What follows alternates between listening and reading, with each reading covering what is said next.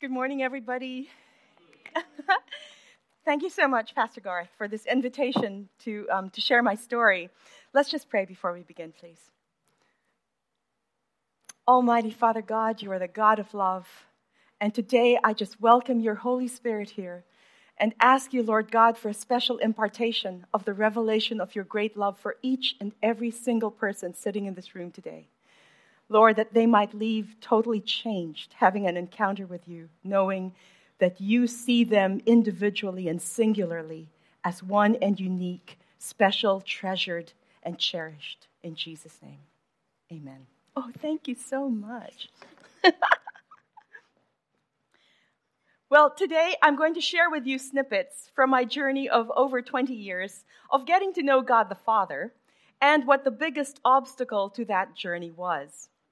Because I hope that by sharing my story, you'll be able to reflect on your own journey and see that God has been stalking you even when you thought he wasn't looking or didn't care.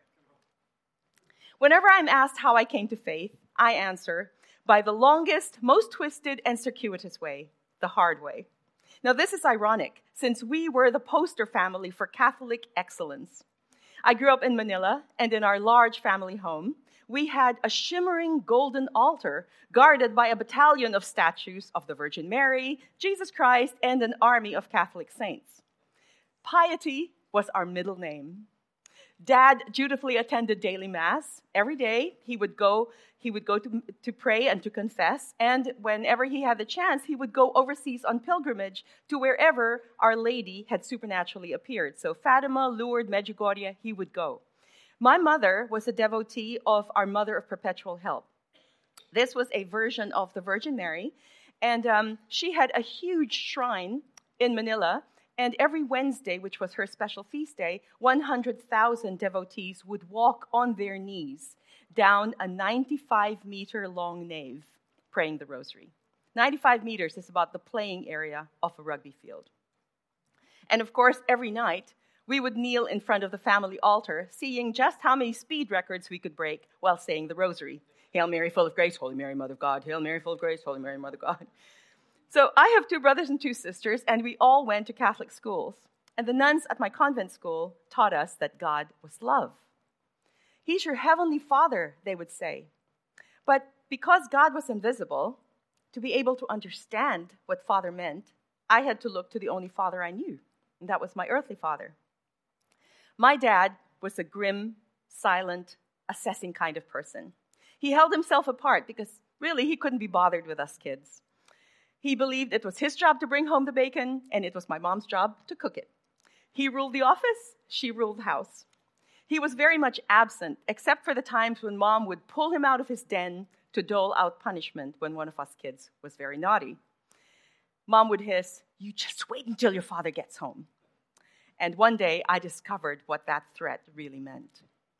So when I was about 8 years old, I must have done something to make my mom really mad. Because when I got home, she told Dad she needs to be punished. I watched Dad's face grow tight with anger. And then he went into his den, and he came out with his bamboo cane. My heart started to race. First, he whipped me, and then he told the maid to scatter mung beans. These are short, sharp pellets. He told me to scatter the mung beans on the cement. And he said, "Kneel." And I said, "Dad, please." And he said, "Kneel on the beans right now and stretch out your arms."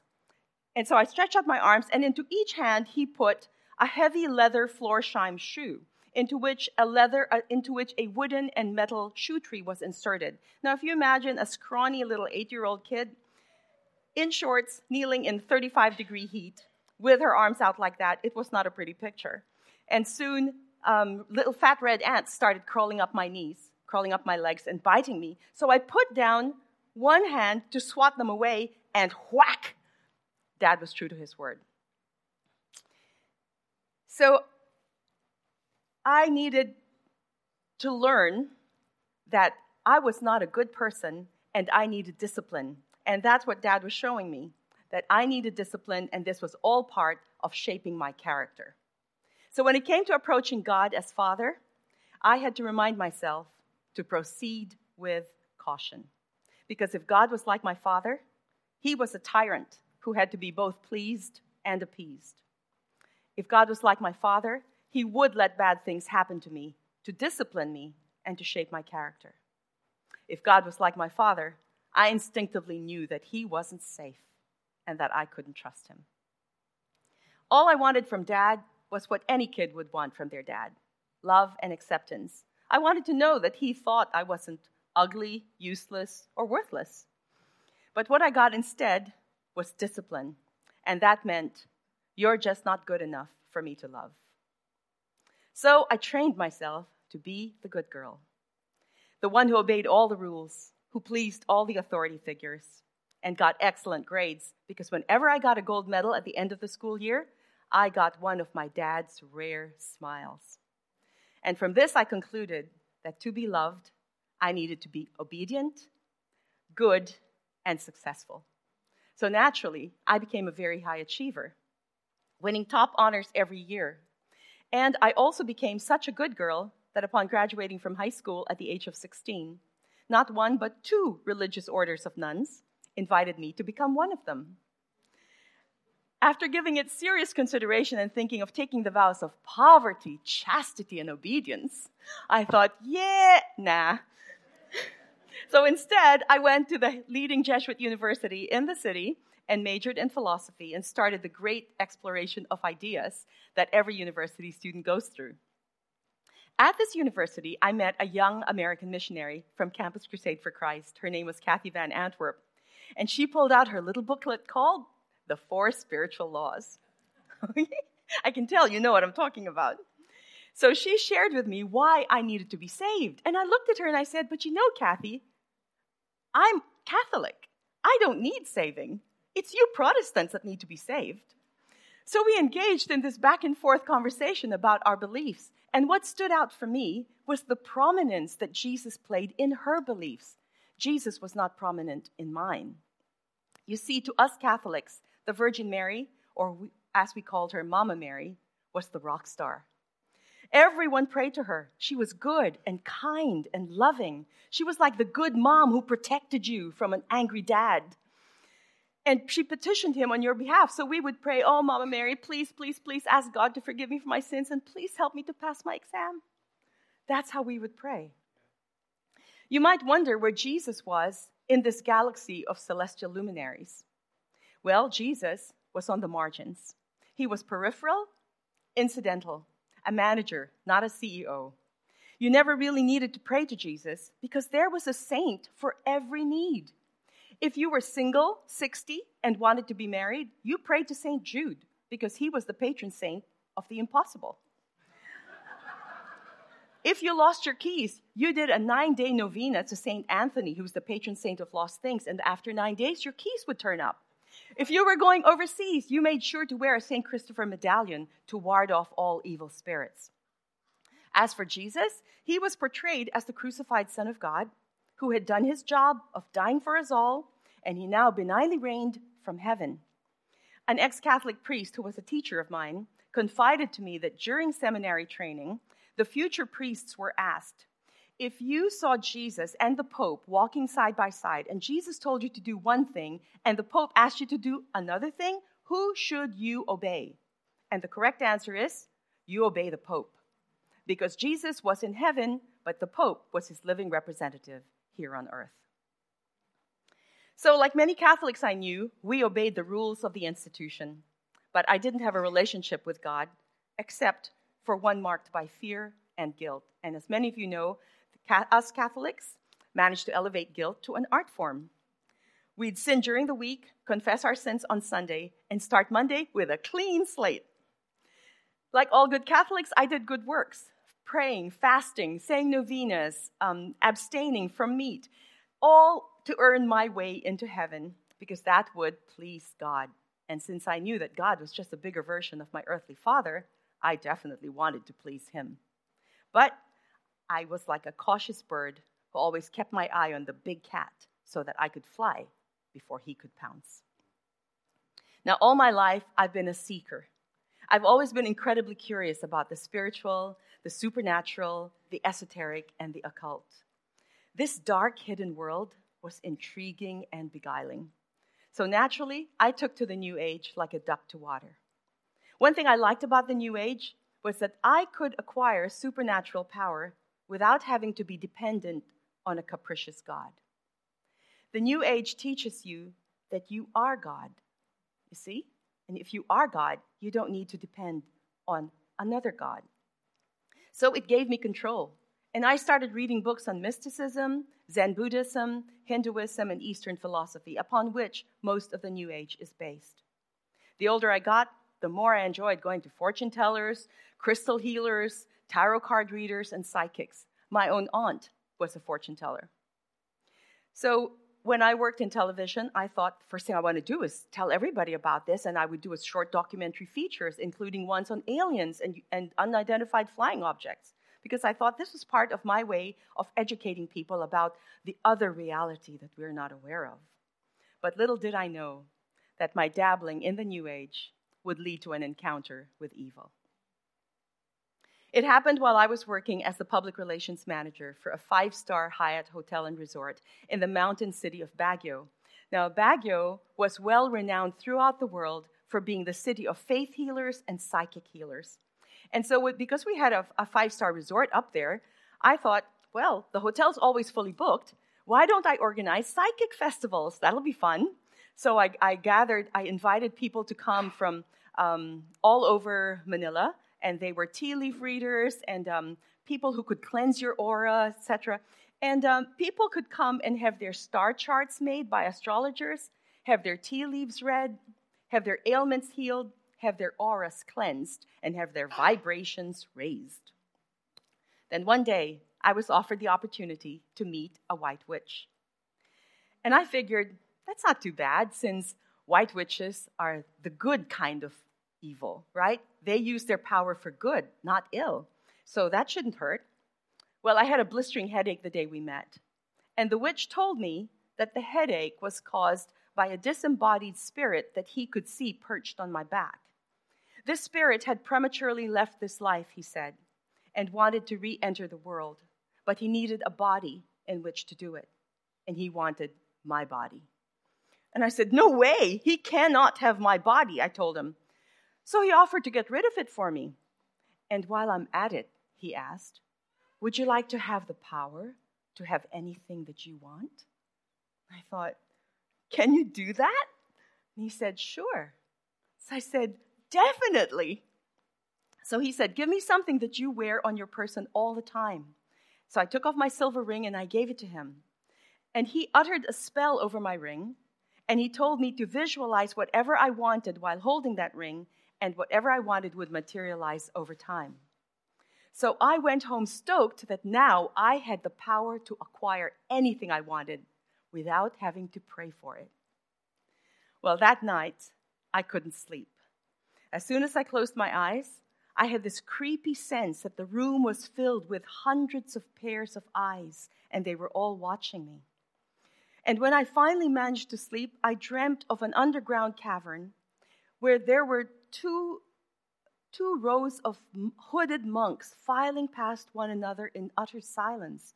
And when I peeked under their hood, there was nothing there, utter blackness, no faces. There were no faces under those hoods, so I tossed and turned, and I just could not rest. And the following night was no less horrifying, because when I finally closed my eyes, I could see on the side of my bed, standing guard watching me, was a family of about 5 mud creatures standing beside my bed in descending height and just watching me. Their eerie presence pervaded the room. I was so terror-stricken, I wanted to get rid of the ring the following day. I said, tomorrow, this is gone. But early the next morning, before I could get rid of the ring, the telephone rang, and it was the White Witch. And he said, Corey, I have a feeling you're thinking of getting rid of the ring. Goosebumps erupted all over my body when he said that. And he said, listen, let's just talk it over. I know you're returning to Baguio today. Why don't you send me a photograph of yourself? And that way, whenever you need help, I'll be able to send you help spiritually.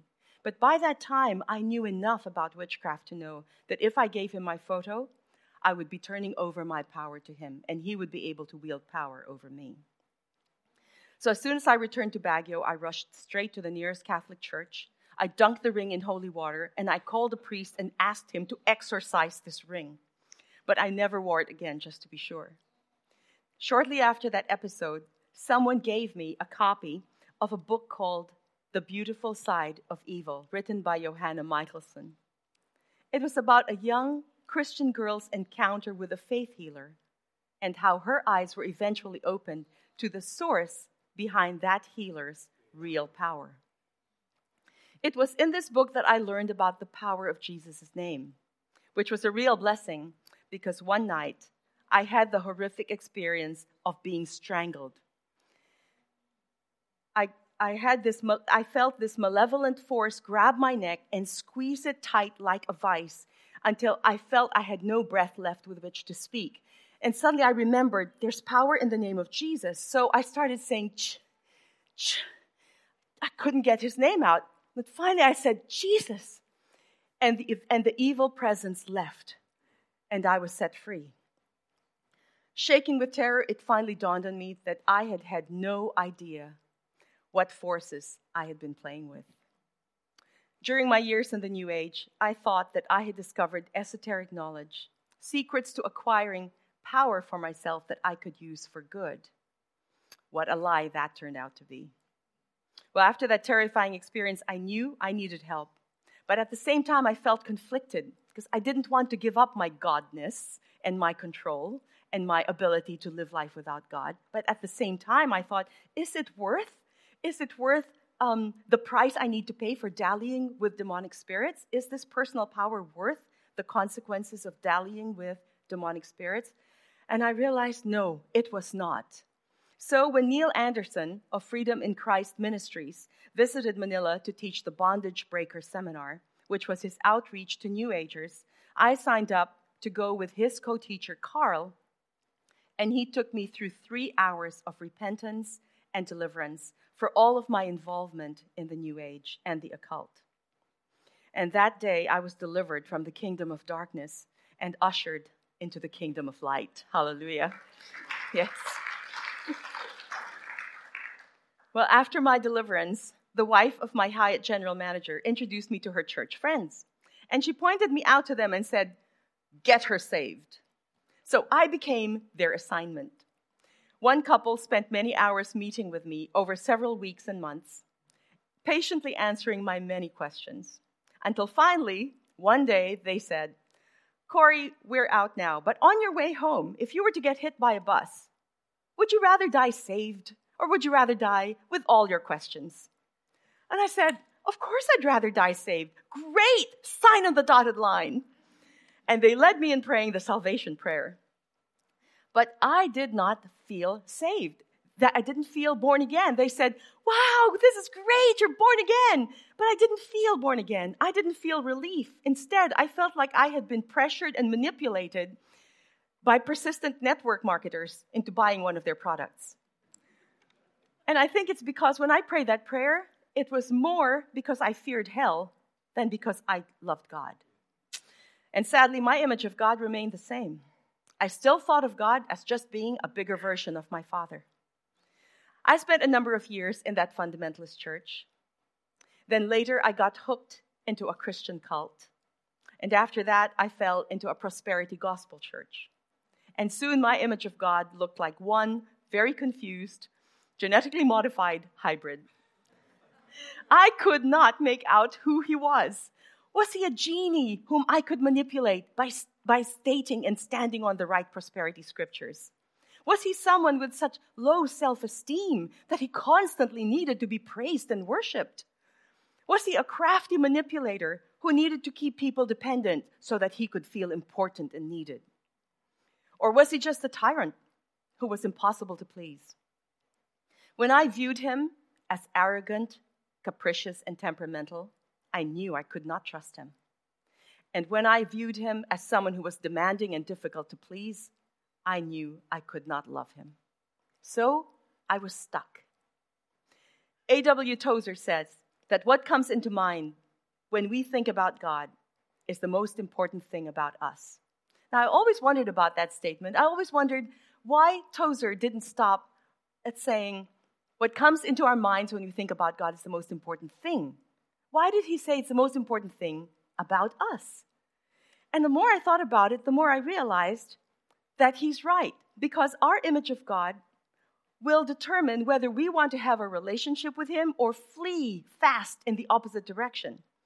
And for as long as we have a toxic image of God, we will avoid him and never know who we really are, because the only one who can tell us who we really are is the one who made us. So I was caught in a vicious trap from which there seemed to be no help. I stopped going to church because I was so confused. And in desperation, I cried out to God, "Will the real God please stand up?" Every day I begged him, "God, if you're there, if you can hear me, please reveal yourself to me for who you really are. I need to know you. I need your help. I need to see you for who you are. Everybody's telling me different things about you, and I want to know the truth. Please have mercy. Show me who you are." Day after day, this was my heart's cry. Well, God finally heard me, and the healing began in late 2009. A friend introduced me to Margaret, a deep and contemplative woman who became my spiritual director. What I liked about her was that although she was a Protestant, she had a deep respect for the contemplative and wisdom traditions of the Catholic Church. It was to her that I brought all my shameful questions about a God that I was terrified of and did not trust. Often, when I'd ask Margaret a shocking question, I would cover my face in shame because I knew that that question would surely provoke God to hurl a lightning bolt at me and provoke Margaret to judge me. I was so ashamed of my questions and my doubt. But instead, Margaret was unerringly gentle and patient, and she provided a safe place for me to fall. She was not threatened by my shocking questions or scared by my experiences. Instead, she was full of gentleness and love. And over many years, she revealed to me a God whose love was big enough to embrace all of my doubts, my fears, my resentments, and my anger. One of the most important things we did together was go through the spiritual exercises of Ignatius of Loyola. We did that for 18 months. And this process took me through the Bible, where I encountered the real Jesus, both human and divine, the powerful, compassionate, loving, righteous, prophetic, subversive Jesus Christ, rather than gentle Jesus, meek and mild. Margaret said, "Corey, Jesus said, if you have seen me, you have seen the Father.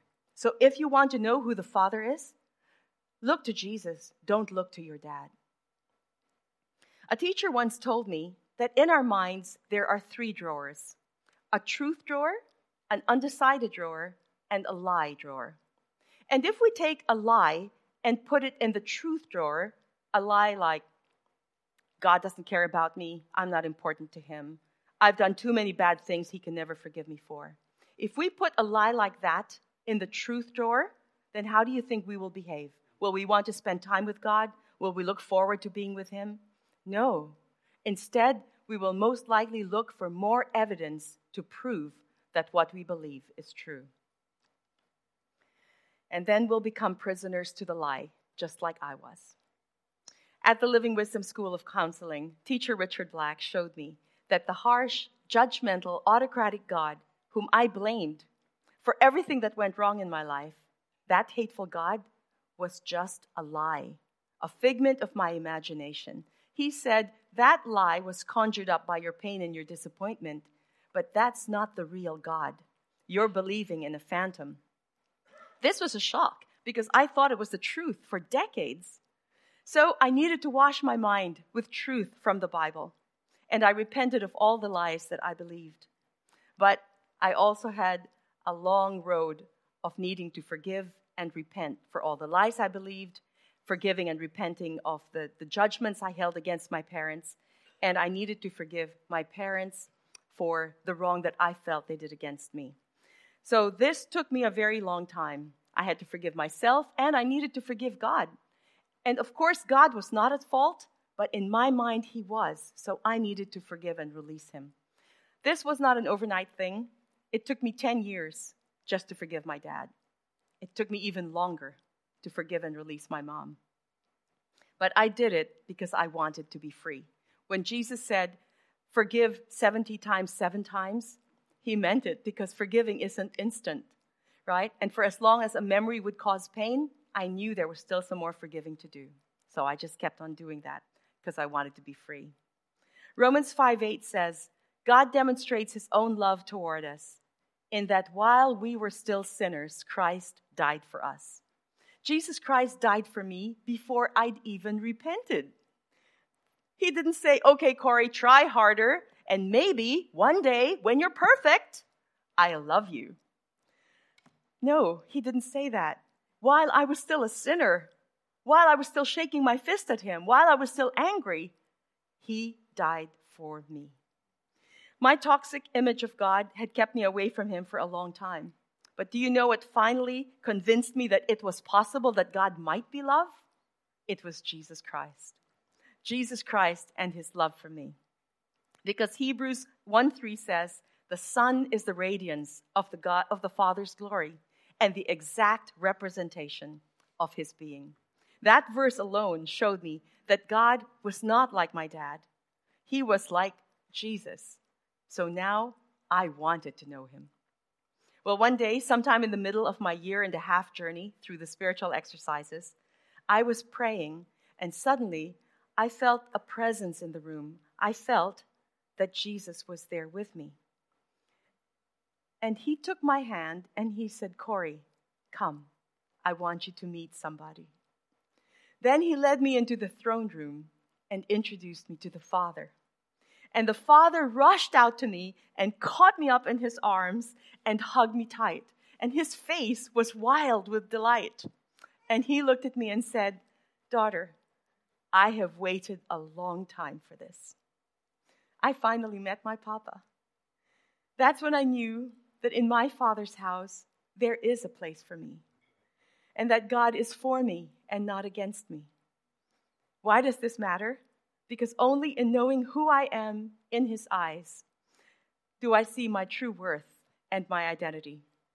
My identity is this: I am a loved child of God. I am valuable because he says I'm valuable. I don't have to earn his love. He loves me, period. And there's nothing I can do about it. And the good news for each one of you here is the same thing, that he loves you, period, that he sees you. He doesn't see you as a bunch of churchgoers. No, he sees Garth and Margaret and Phil and Jackie and Wendy and Meryl. He sees you all individually, and he loves you, and there's nothing you can do about it. Hallelujah. Who we are is who he says we are. Loved, accepted, forgiven, and redeemed. Do you know that song, Reckless Love by Corey Asbury? He says, I couldn't earn it. I couldn't earn his love, and I don't deserve it. I certainly didn't. I was shaking my fist at God for so many years. I was falsely accusing him, and yet Jesus came to die for me. So as God heals my heart, I'm continuing on the journey of finding greater freedom and abundant life in Christ. But now I know that however much I want that, he wants it even more.